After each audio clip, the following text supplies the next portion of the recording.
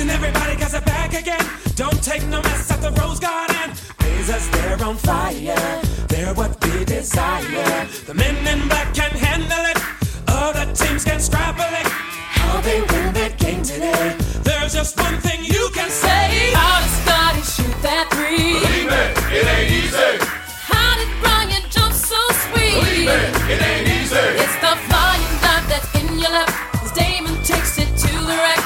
How the world did they do that? Believe it ain't easy. Drive your hoopty to the game. See the fans that... Welcome to episode 2 of the Rose Garden Report podcast. I'm Sean Hyken, the host and author of the Rose Garden Report newsletter, which you can check out on rosegardenreport.beehive, BEEHIIV.com.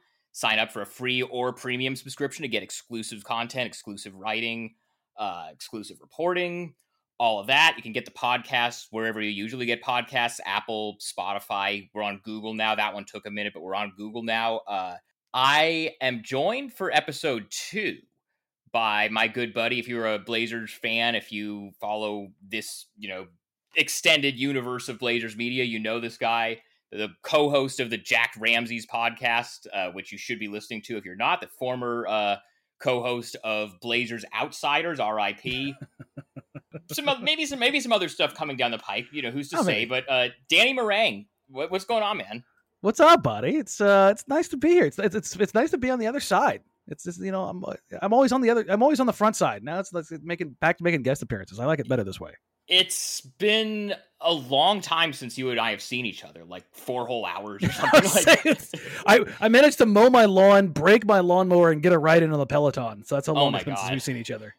Yeah, so we were both at the Shaedon, Sharpe, and Jabari Walker introductory press conference this morning. We were both also at the draft night festivities at the practice facility out in Tualatin the other night, where the Blazers took Shaedon Sharpe 7th overall and did not trade for OG Anunoby or John Collins. But this came one night after they did trade a bunch of, future down the line picks for Jerami Grant. So I figured with at least the first phase of like the big movement out of the way, obviously free agency starts this coming Thursday on June 30th. So there's going to be a lot more going on. There may be some trades between now and then, but now that this first big, they got one big, rotation, starting caliber guy that they had been targeting, and then they made that draft pick at 7 instead of trading it. So I figured now is a good time to just sort of reset.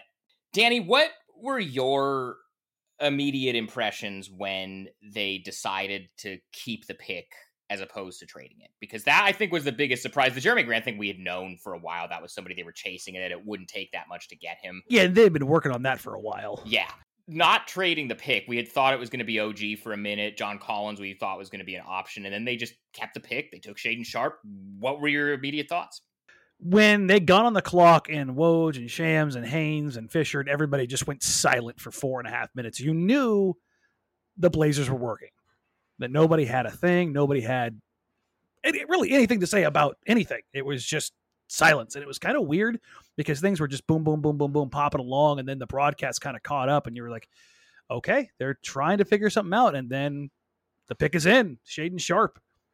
Wasn't surprised about who the pick was, surprised that they made a pick. We'd heard for so long, really going back to March, that unless the Blazers got a top 3 pick, they were going to trade it. That was just what they were going to do. At that point, especially after the draft press conference and hearing Joe kind of putting those two things together, it definitely looked like the Blazers were just sold on Shaedon Sharpe. And I think a lot of that had to do with Mike Schmitz, him being probably one of the only people on the planet who had extensive time around him, who had actually seen him do anything outside of workouts, spent some time with him around Kentucky. And I think that's probably why they leaned that way. And it's still my initial overall feeling was, So it's kind of a weird space to be.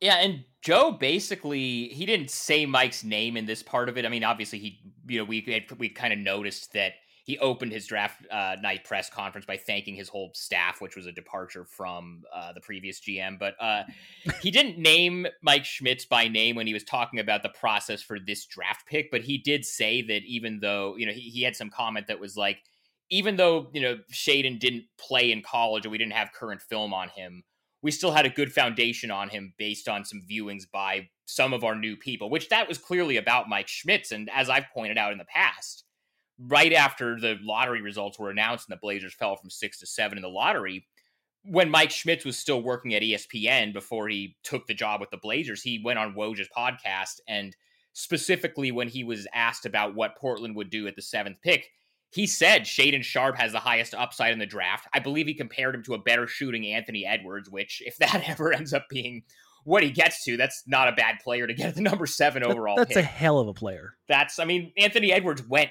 number 1 overall and is looking like he was worth the number 1 pick. If you have a better shooting version of that, then you did okay, I think. But yeah. The point being, like, we have kind of known for a little bit that Mike Schmitz would be kind of putting the word in Joe Cronin's ear that this is the guy with the highest upside. This is a good swing to take. This is who, would be worth taking there. And Joe has said in the past also, a couple of different interviews he did with Jason Quick at The Athletic during the latter part of the season, and I think he said something about this in exit interviews as well. They're still trying to just get talent. They don't have, outside of Dame and Simons and Nurkic, they don't really have enough talent on the roster where they feel comfortable with, can we compete? It's not a matter of fit. It's not a matter of who's ready to play, who's not. They just need more talent. And so I had kind of always gone into this whole draft process assuming that if they did keep the pick, obviously their first choice was to trade the pick for a veteran of some kind if they could get a deal that they liked. But if they kept the pick, I had been saying the whole time that they were probably going to just take whoever they felt was the best player on the board as far as talent and worry about the fit and worry about the timeline of development later. Yeah, no, I think that's very much true. And again, Joe in the press conference, normally following the draft, following free agency, everybody's feeling good publicly. That's just kind of how they go about things. You don't ever hear like, "Oh yeah, no, we missed out on our guy. We didn't get who we wanted." I love that this morning at Joe's press conference when he said, "Yeah, Shaedon Sharpe was our guy the whole time. We really didn't think he'd get there at 7. We thought there were a couple of other teams that could take him." Which maybe that's true. I don't have any reason to think that he was lying that was their guy out of the guys who would have been available at that range, or that they thought there was a chance that one of these other, whether Indy, Detroit, one of these other teams might take him. But I always just think it's funny when they say that, because every single night on draft night, or the press conference after the draft when they introduced the picks, everybody except for the number 1 pick. The number 1 pick is the only team that isn't going to say, we just did not even expect that this guy that we took was going to be there on the board for us. Yeah, no, and Joe did say something draft night where he said something along the lines of, we had to be wowed. And considering who the Blazers were going after, I don't think he was lying.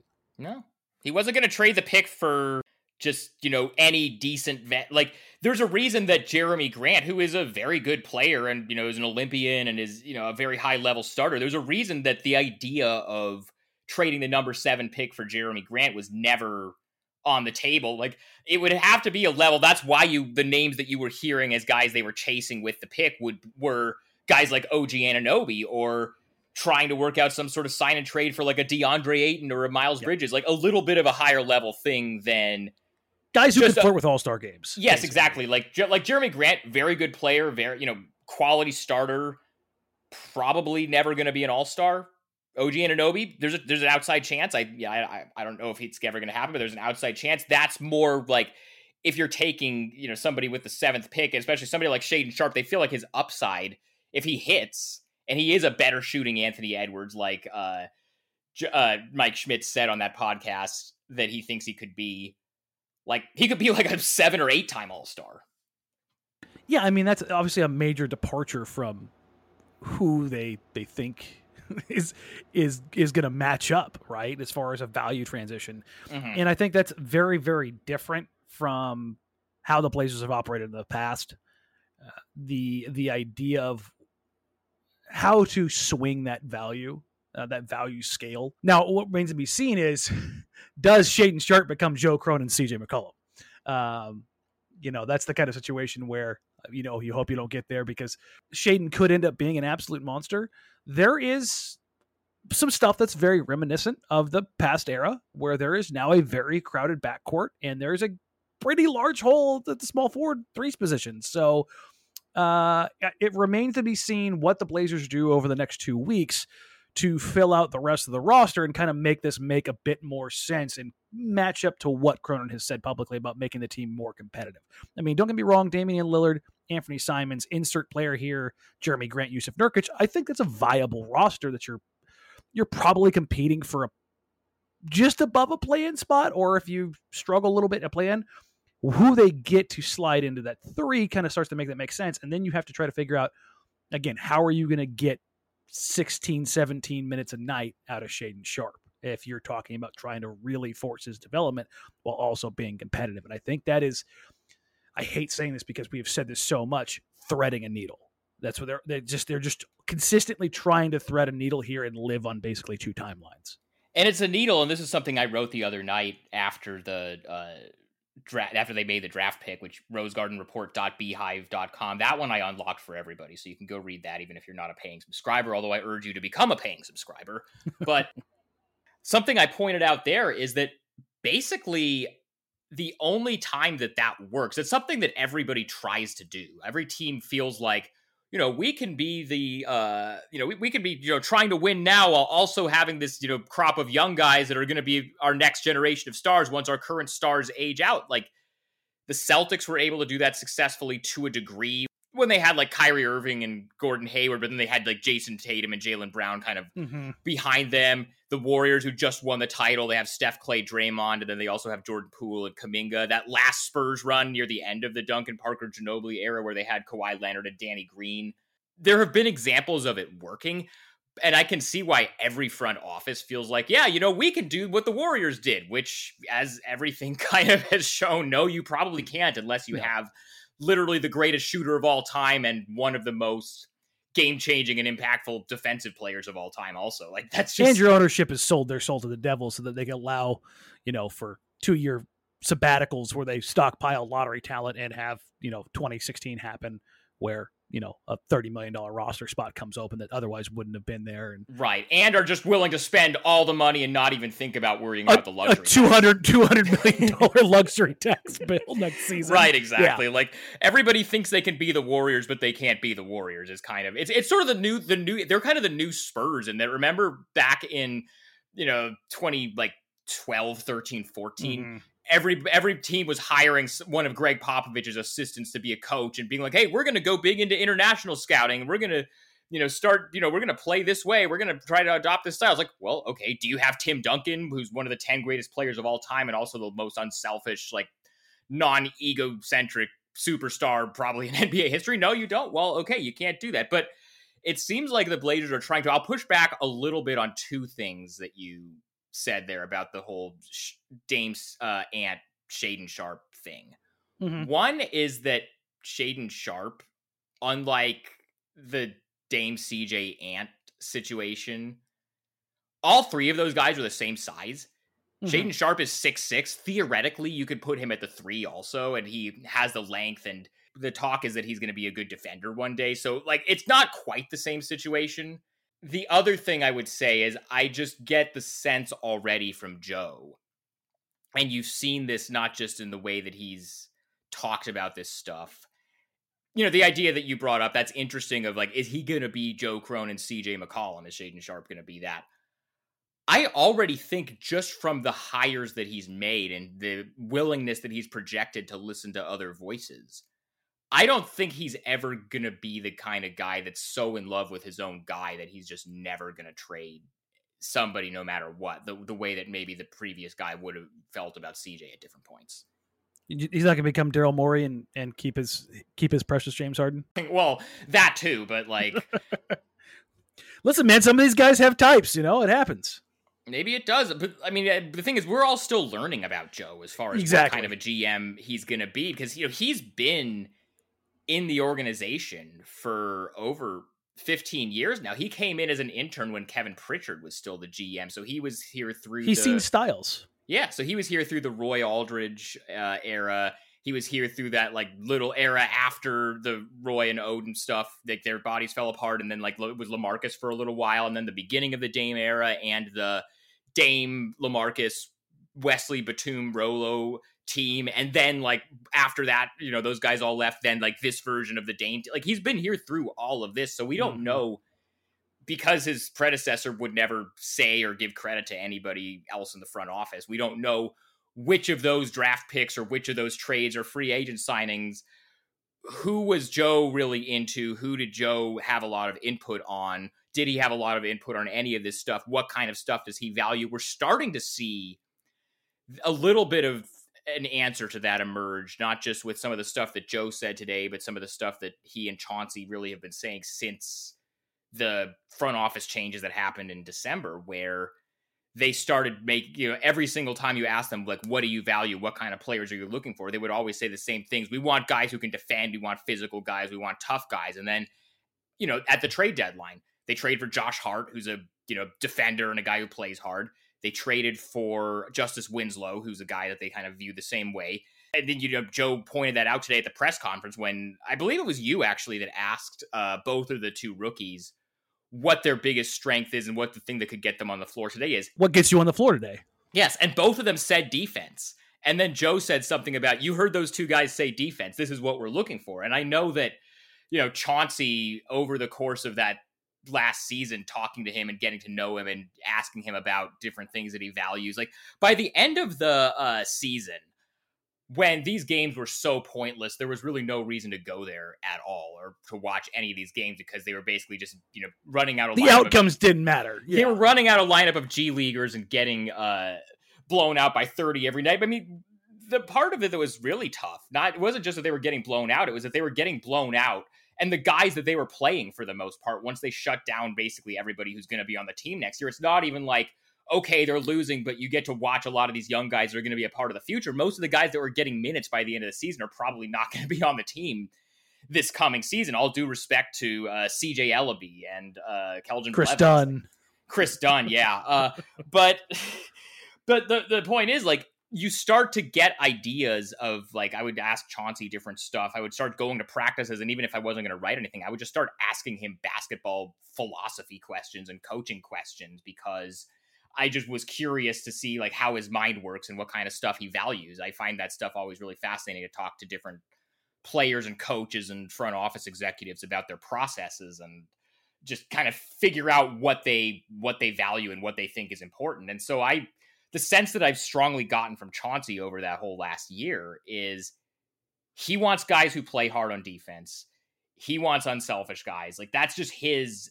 You saw the players that he really, like, there's a reason that he really started to trust Trendon Watford a lot more towards the end of the season because that's a guy who's style. Just, that's the way he plays. He's going to go dive for loose balls. He's unselfish. He can finish. Nasir Little, before he had the shoulder surgery, that was a guy that Chauncey liked a lot because he's a guy that's just going to throw his body around on the floor and just try to make plays and go after loose balls and hustle and all that. Like, it seems like and again, this is why they were interested in a guy like OG Anunoby and why, you've said this, we both reported this separately. Matisse Thybulle, as of right now, is somebody that they're looking at, as a possibility just to keep an eye on. But like, this is the kinds of guys that they're going after. And I think the idea is they think that Shaedon Sharpe is going to be that kind of guy, maybe 3 or 4 years down the line. That's the sense that I get. Yeah, no, the thing that I really liked so far about really the last couple days is there was a comment made by Joe today that the playoffs are not good enough. And you could feel some heads turn in the room like, that's a tone change. Yeah, I wonder who that was a reference to. I mean, this has happened so many times over, not just like at exit interviews or at the trade deadline or like there were like a couple. Like I remember, I think it was at the post trade deadline press conference. Chauncey said something about how like their roster makes a lot more sense now and it's not as crowded in the backcourt. Like there's always like reminders of just how things are different between now and maybe where they were a year ago when we were talking about them losing in the first round to Denver and the GM saying that it was not a product of the roster, and then the coaching search, and it was all just, everything was just, everything that he did was right, and he was the smartest guy in the room. It seems like there's a lot more like with Joe, like I said, a lot more willingness to listen to other people's opinions. We had heard that there were even on this draft pick, the entire front office wasn't all, it has to be Shaedon Sharpe. There were people in the organization and in the room who wanted Dyson Daniels, and to me, that's kind of what you don't want a front office where every single person has. Everybody's in lockstep. That's a problem. Has either where in the past 10 years, let's say, where it doesn't matter what anybody else wants because it's just one guy that's going to make the call, and whatever he says is going to be what they do. But if you are going to take this collaborative approach and do all this stuff and bring in a guy like Mike Schmitz, and bring in a guy like Sergey Oliva, who has an international playing background and then has also been in front offices and on coaching staffs before, like, you want these guys. The reason you want to bring in so many guys with different backgrounds and women, also shout out to Asia Jones and a couple other members of the front office, and Eddie. Yeah. Anisha Curry, Cherise Sam, who they hired, also another former WNBA player this one was a little bit under the radar, but they hired her in like January or February as a scouting director or something. I don't remember her exact title, but I shouldn't have said guys. Guys and women. The collective guys. Yes, the collective. But anyway, the reason why you want to bring in people from all these different backgrounds, they have some former players. They have a guy like Schmitz, who is just he didn't play, but he's a scout, and he's a scouting savant. Right, exactly. You want to bring those types of people in because they're not going to all agree on everything, and they're all going to have their own perspectives, and you're going to kind of put it together and try to get as close to a consensus as possible, but you're going to have some differing views on things. And it just felt to me, it's not just like the way that they're presenting this front office as more of a collaborative thing, but then also, like you said, with Joe saying what he said about, we're not happy to just make the playoffs and win a round or two. We want to win a championship. I think they're still kind of trying to go out of their way to remind everybody just how happy they are that things are different now than they were, let's say, in November or December. Yeah. I said this on Twitter the other day. I got a chance I had like 15 minutes with Joe for the first time after the draft. Yeah. And the feeling in the building when I walked in was different. The feeling with the personnel was different. Just when Joe walks into the theater for the press conference, it feels different. You aren't worrying about how's this gonna go, or here we go. And then afterwards, I'm talking to a few other folks within the team, and Joe just came up to me, and we hadn't actually talked in person before, right? And it went in a manner that I didn't see coming at all. And we talked about a few things and just kind of got just acquainted with each other back and forth. And it was so violently different from the previous regime. You could not have been further away from what it used to be. And it struck me. From the drive home from the practice facility to my place, I just sat there kind of slack-jawed, like running it through in my head over and over again, just because of how violently different it was. And you could feel it. You could feel it within everybody in the building. And I just sat there and I started thinking, and the thing that people don't understand is, like, Joe on the mic in a press conference is not Joe in person. He's good in press conferences. I think he's just kind of like a happy-go-lucky kind of guy in the press conferences, which obviously that's a change. While also still new enough on the job that he doesn't want to say anything that's gonna, get anybody in trouble or rock the boat too much. But he's charismatic as hell. Yes. When you get him off the mic, and you could see how easy it would be for him and Chauncey and Damian Lillard to get in a room in free agency and get guys to buy into stuff. Like, he's the kind of guy who makes you want to run through a wall. He's a hell of a motivator. He's just got, like, when he walks into a room, there's just something about him. There's just certain people that have a gravitas when they walk into a room. And I'll tell you this, Chauncey and Joe both have it for different reasons. Chauncey obviously has the NBA accolades that kind of back him up, those bona fides. But Joe, when he walks into a room, he controls it. It's an impressive thing to watch. When it's not with fear, it's not with some sort of finger on your shoulder kind of deal where you're like, maybe I shouldn't. It's just it's a different beast, and it's something that I think is going to be really interesting to watch unfold through trade discussions and through free agency to see what the Blazers can do to kind of finish rounding out this roster. And I don't want to oversell it, but I don't want to undersell that just because it just feels so different. I wish everybody could have that kind of experience to see what it's like to kind of be in that room, but it's different. It's just so wildly different, and it for the better. I hadn't thought really at all about Joe in that way until you just brought that up, as far as him and Chauncey having similar personalities, because ever since Chauncey got here, and again, putting aside everything about how Chauncey got this job and the way that was all handled, and the individual that hired him and that is not with the organization anymore, putting all of that aside, once it got to training camp and all of that stuff was sort of, had kind of fallen away, and it was all just kind of getting to know the guy on a basketball level, I had kind of felt like his personality and Dame's personality were very similar, where they're both just very easy to talk to. They're very genuine. They're both kind of straight shooters. And as the season kind of got on, and especially once it really started to go sideways as it did after like December or whatever, I started, I kind of just got the feeling you could just ask Chauncey about from a basketball level, you ask him whatever, and he's just going to give you an honest answer. And what's interesting is that between when Joe was appointed interim GM and when he got the job permanently in May, that was maybe 5 months between then, we were still talking, and you and I were both, talking to different people and chasing different stuff.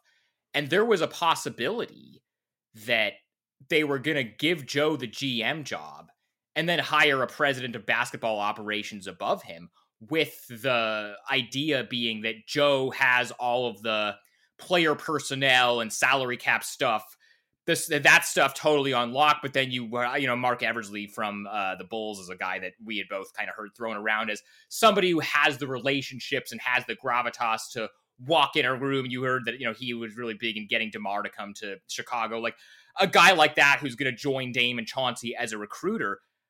I wonder if we kind of had that all wrong, and that in just assuming that there's no way Joe could also be that guy. Yeah, no, that's the thing is I think he is that guy. That's the kind of crazy thing here, is that regardless of how the Blazers got Chauncey, and regardless, honestly, of how they got Joe, because there wasn't a search conducted, there wasn't a firm that came in and looked under every rock, and it may have ultimately been because they legitimately had the guys they wanted. Not great to the process isn't great, but the results ended up probably being pretty damn good. And again, with everything that kind of came out of the draft, what's kind of transpired over the last couple of days, the Jerami Grant trade, the possibility of a guy like a Matisse Thybulle, perhaps, this regime, so to speak, has said what they wanted to do, and damn it, Sean, they've done it. Like they said they weren't going to overtax themselves and put themselves in a position where they were wasting assets. They weren't going to perform from a position of weakness. They were going to get bigger, longer, stronger, more athletic. So far, they've kind of gone that way. Like, and one of the things Joe has said is he wants to take the biggest swing he can. I genuinely believe that Shaedon Sharpe, and that's kind of backed up by a lot of national draft experts, calling Shaedon Sharpe the biggest swing that is in the entire draft. And so where they find themselves right now through, hard work and or dumb luck is kind of fun. I think also that the fact that they had already traded for Jerami Grant and not really given up that much, like they gave up a couple of future picks that are, are not going to be second round swaps, stuff that's not going to be as valuable to them ever as Jerami Grant is going to be for them over the next few years. The fact that they were able to get that move done the day before the draft, because if they had, and this is something also that I wrote, but if they hadn't done the Grant trade and then you go into draft night and then they don't do anything with the pick and just trade the pick, or just don't trade the pick and just take Sharpe, and we're going into this week before the start of free agency with the roster they had last year plus now Shaedon Sharpe, and then they are going to do whatever they're going to do in free agency. Things are starting to look a lot like there's going to be a lot more talk of, well, is this really, are they really trying, is this really like on Dame's timeline? But the fact that they had already done the Grant trade and they had already taken the step of bringing in one guy at least that we know Dame has a relationship with and has wanted them to get for a while and is going to help them win on his timeline. I wonder if that was part of what empowered the front office to say, now, we don't have as much pressure to get a win now guy with this pick. Now, since we already did some short-term improvements and we're going to do more in free agency, maybe now this asset, this first-round pick, this lottery pick, we can use that to just take a swing and try to get somebody that we hope is going to be a star in 3 years. Yeah, having that something to fall back on, which, again, something in the past that probably wouldn't happen. The fallback plans were minimum players like Cody Zeller and Anthony Tolliver, guys that he had, guys that you maybe have in your Rolodex already. If you're yeah, definitely. That the organization isn't going there just yet, and they're not done, certainly bodes well. I know everybody looks at the number 7 pick. It was their biggest asset, and they, I believe, as an organization, feel that they did really well with it. But they are not bereft of total remaining assets. They still have Bledsoe's deal that doesn't have to be guaranteed until July 10th. They do still have some younger guys that they can. Here's the thing. I very much believe that. I think they have 13 guys under contract right now. I'm going to do this live, quasi-live. But there's kind of I don't want to say a positional crunch, but there's a bit of a roster crunch in the sense of like viable NBA players. From the guys that basically closed out the year last year. I would say Trendon is probably the only one of the young guys who's quasi in the rotation. Actually has a chance to play when the team is trying to be good. Yeah. Yeah. Like I could see him being your 10th man. Like I don't see Dede playing. Greg, unless he figures some stuff out defensively, it's going to be tough for him to get on the floor. He's still all tools and not really any skills. Yeah, like he started to show some stuff really as like the last 12 games of the season. I think same with Keon. I think that's another guy. But you've got a bunch of guys back there. And Brandon Williams is your break glass in case of emergency. Right. Anytime there's a two-way guy, you don't expect him to. Yeah, and he's just kind of there. But there's obviously the guys like Ellaby and Hughes and Plevins and Hollis Jefferson. Like those guys aren't coming back. But do they look to bring more veterans on vet minimums, like a guy like a McLemore? Like, sure, that's I think the way they should go. But bringing McLemore back wouldn't be the worst idea in the world, honestly. No, like it's really not a bad idea. But I mean, you have some guys that, and you also do have a couple other trade exceptions. Like the Blazers have looked around at guys like Cam Johnson, I've heard, and maybe a little bit around PJ Washington. Just kind of trying to figure, because they have that $6.5 million trade exception they have from Robert Covington. Basically, guys that can kind of fit into that trade exception. What it would guy we talked about already. Yeah, Tyball's another guy that, like, again, what do all three of these guys have? They have athletic tools, they have the capacity and the willingness to play defense. So I think those are the kind of things you should be scouring for. But they have opportunity to really improve the roster. They've got the full mid-level also. Yes. Well, right now they do. I'm wondering how that works out if they trade the Bledsoe deal and they bring real money back, because it's still a little bit wonky of where they're ultimately end up. I think they're going to have full access to it, but I'm interested to see what they do, how much money goes out versus how much money comes back. Like if something like a Gordon Hayward came up where they'd send out Bledsoe and, something like Winslow or Keon or something along those lines, something around $3 to $4 million to make that work. You could do something like that where you bring in Hayward, that's your starting 3 at that point in time. Then you run another transaction essentially alongside it where PJ Washington would be kind of the prize that would come back into the TPE.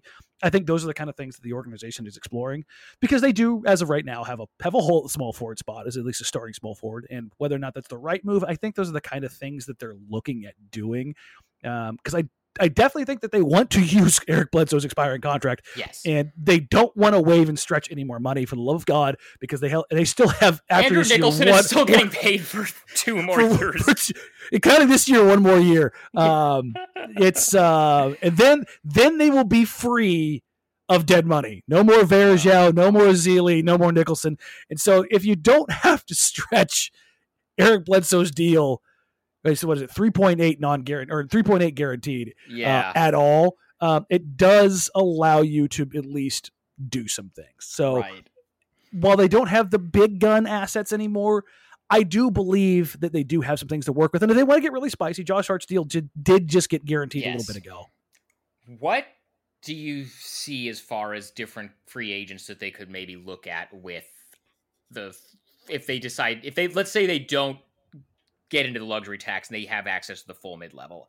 Mm-hmm. I have one guy I would probably lean towards going after. I want to know who yours is.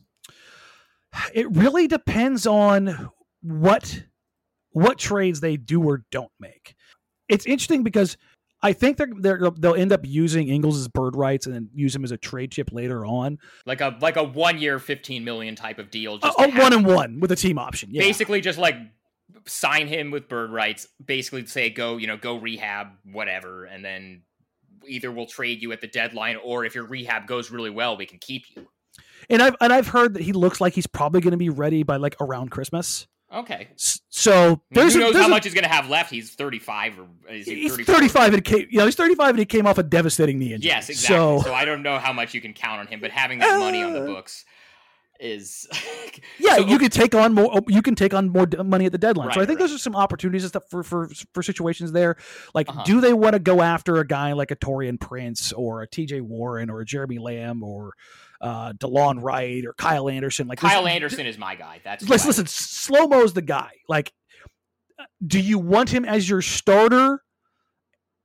I think you're in a much better position if he's coming off the bench. I think if he's like the idea wasn't wrong of signing Evan Turner. The execution and the building around him was horrendous because he was playing with bench players who couldn't shoot. Like, that was terrible. Everything about that. But the idea of having a big-bodied wing who's a good playmaker it's a good idea. I think there's going to be some competition for Slow-Mo, but I am very much in favor of him. Again, it all depends on what they do with the trade market. If they trade and they get a wing, then I think they look towards bigs. And I've heard that obviously Bamba is out of Orlando, but beyond that, they gave his number to. When I tweeted that out, I had a couple of Magic accounts actually me that he already said he was going to change his number to 11. Okay, he's going to be wearing that number somewhere besides Orlando. Yeah, and Josh Hart's not giving up his 11 either. Somebody made a Photoshop of I think Shaedon in a number 11, and he was like, "Come on, man." Maybe Mo Bamba can give him does Mo Bamba is Mo Bamba an NFT guy? Does he have one of those apes that maybe he could trade Josh for the? You know what? That might be the wave. I'm not gonna lie, because Josh is a big apes guy. Yeah. So. That's the one thing that concerns me about Shaedon Sharpe was in his post draft interview. He said something about how when he gets his first paycheck, he's going to invest in crypto. And I saw that and I was like, now I'm not while sure it's crashing. Yeah, I don't know.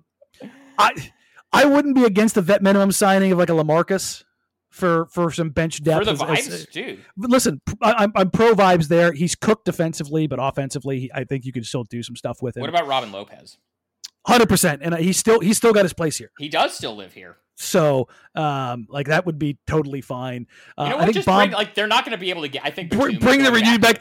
Bring Rolo, LaMarcus, and Wes. Yeah. I mean, Batum's going back to the Clippers, so I don't think he's going to be a part of it. He's getting the money. Yeah, but those three guys as vet minimums. That's not the Now that the guy who didn't even call Wes when he was a free agent after he had torn his Achilles didn't like Nick Batum.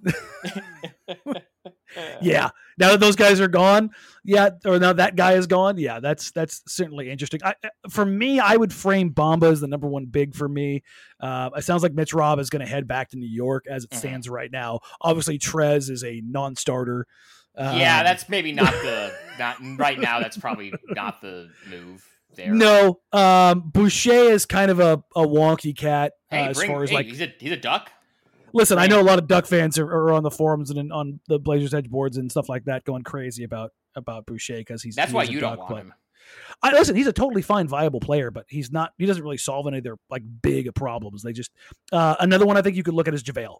The Blazers made a push for him. They offered him the vet minimum. Played with Dame wants on the him. Olympic team. Yes. I think if you get to the point where if you had access to the BAE, I think you could probably go look at JaVale. They're going to have that, right?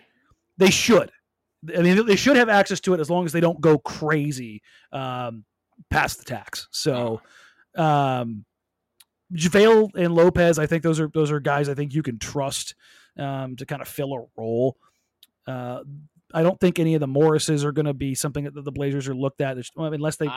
From a vibe standpoint, I don't know if that's really the place to go either. Yeah, Bielitsa, I think probably at least looks at coming back to Golden State. The other guy to look at is Hartenstein. Ooh, Hartenstein I like a lot. What about Kevon Looney? Do you think he's going to be too expensive? Or I think he's going to want to stay in Golden State. I think they're going to find a way to make that work for him. I think they're just going to run it back regardless of what. Which, I mean, why not? They just won the title. Yeah, I mean, and they seem very much. I mean, they cleared $800 million, so I think they're perfectly fine paying the $200 million in tax.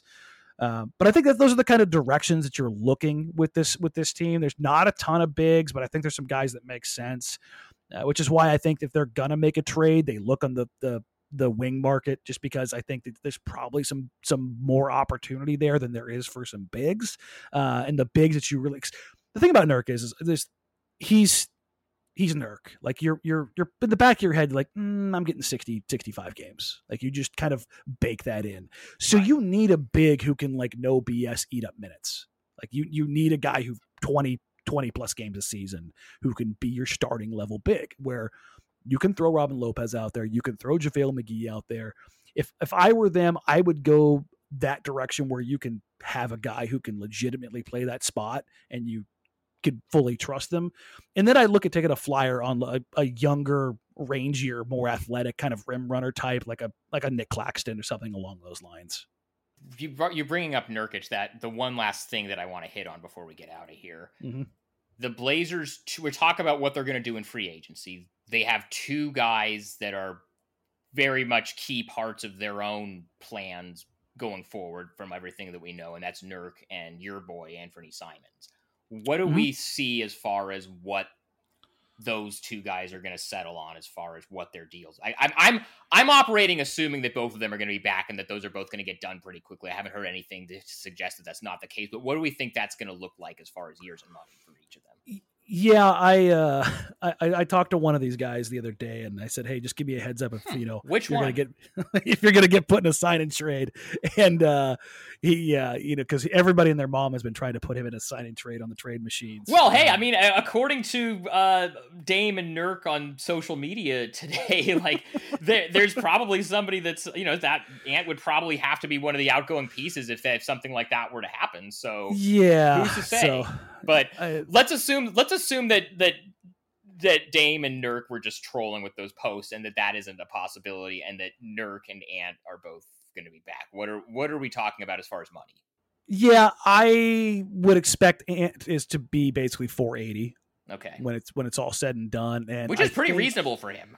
Honestly, I think he can outperform that deal next year. It could end up being like a Zach LaVine type of situation where he gets that offer sheet from Sacramento, and at the time people are looking at it and being like, I don't know if the Bulls should have matched that. And then now, 4 years later, we're talking about him getting maxed out to stay there, and especially with this also, what it actually is more like is like when the Bulls signed Jimmy Butler to a 4-year or 5-year $95 million deal, max deal as a restricted free agent.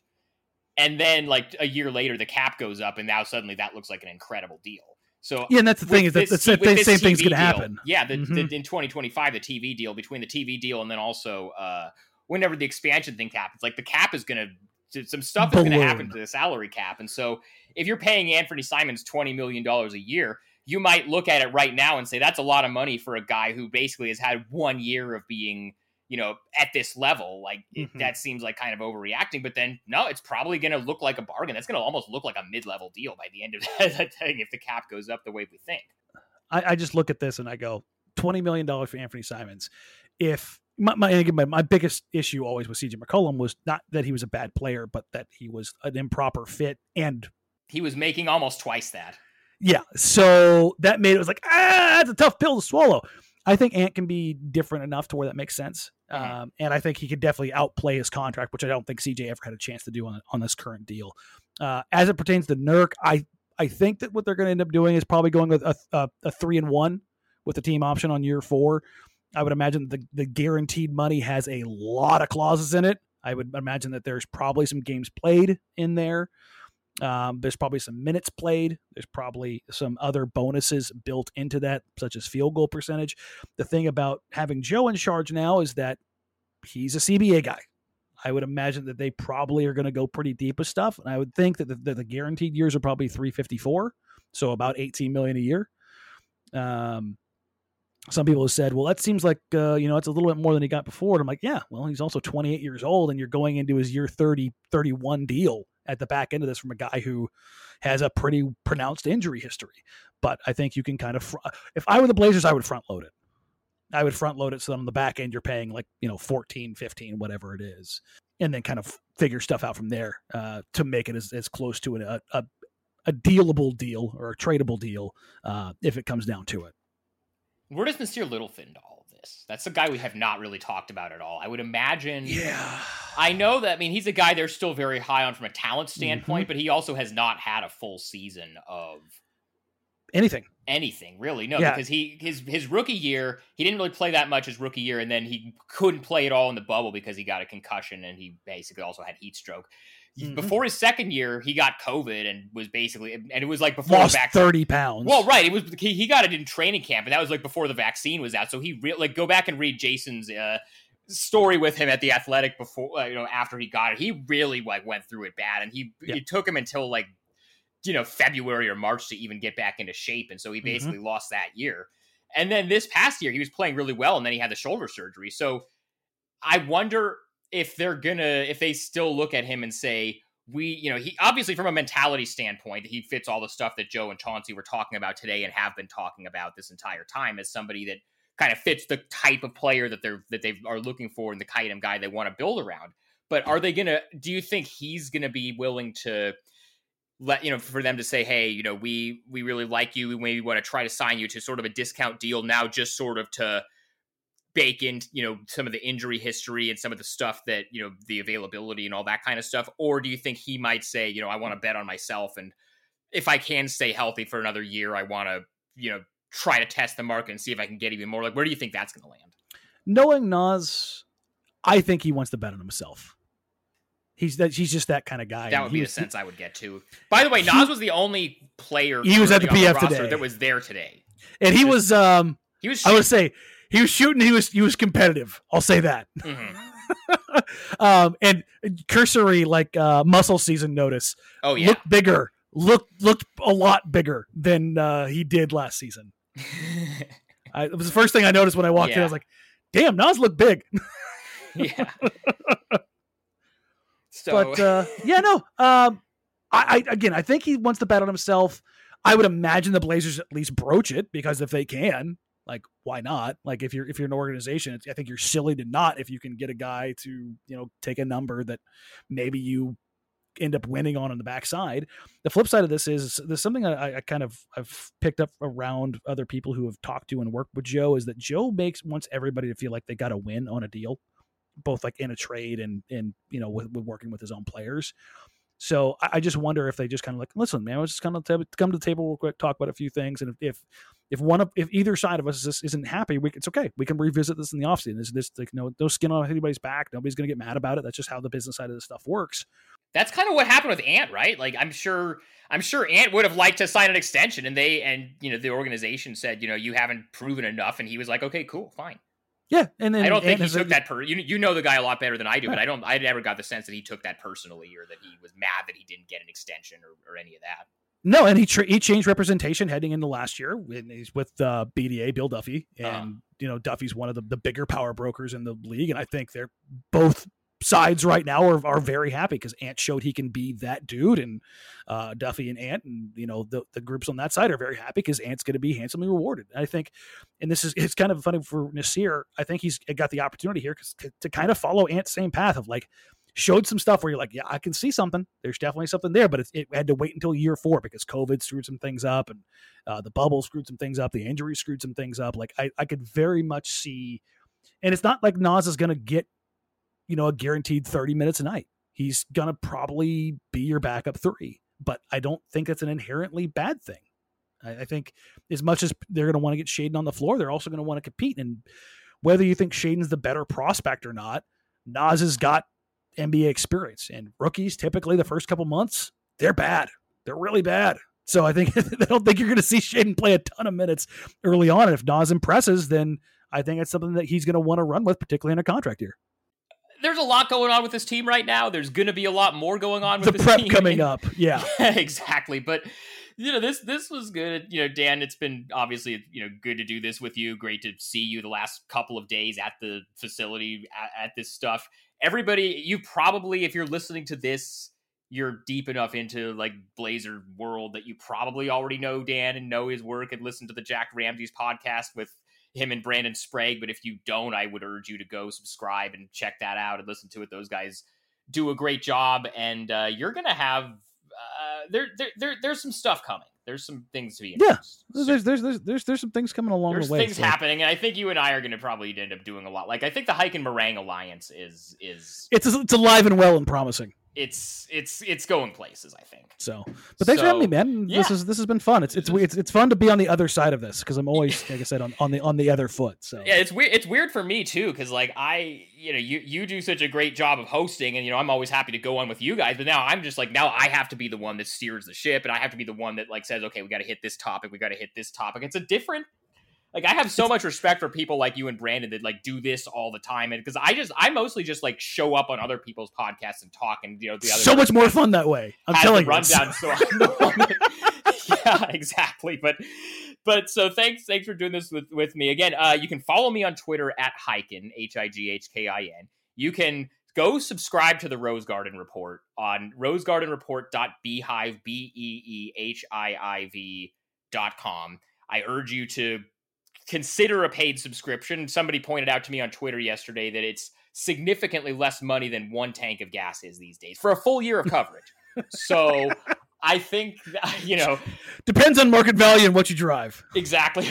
Yeah, exactly. But either way, I am, I'm still kind of getting the thing off the ground. It's been a good first week. The reception has been great. The response has been great. I feel like I'm doing some cool stuff I'm going to be in Vegas at Summer League, as I've said before, do some stuff from there. Once this off season really gets going after the news part of it, when there's a lot more downtime, I'm going to try to do some kind of longer form stuff and some feature stuff and some kind of less like timely, news focused stuff. So I'm going to do what I can do to make it worth your subscription money if you decide to do that. So, the podcast you can get is always on Apple, Spotify, Google, everywhere else. Subscribe, rate, review, do all the stuff you're supposed to do with every podcast. And we will be back with you. I would say we'll maybe do one more. I might do something maybe looking more into the Jerami Grant trade next week. And then I think after the first couple days of free agency, I'll probably have another episode. So I would say 2 pod, maybe 1 pod near the beginning of this coming week, and then 1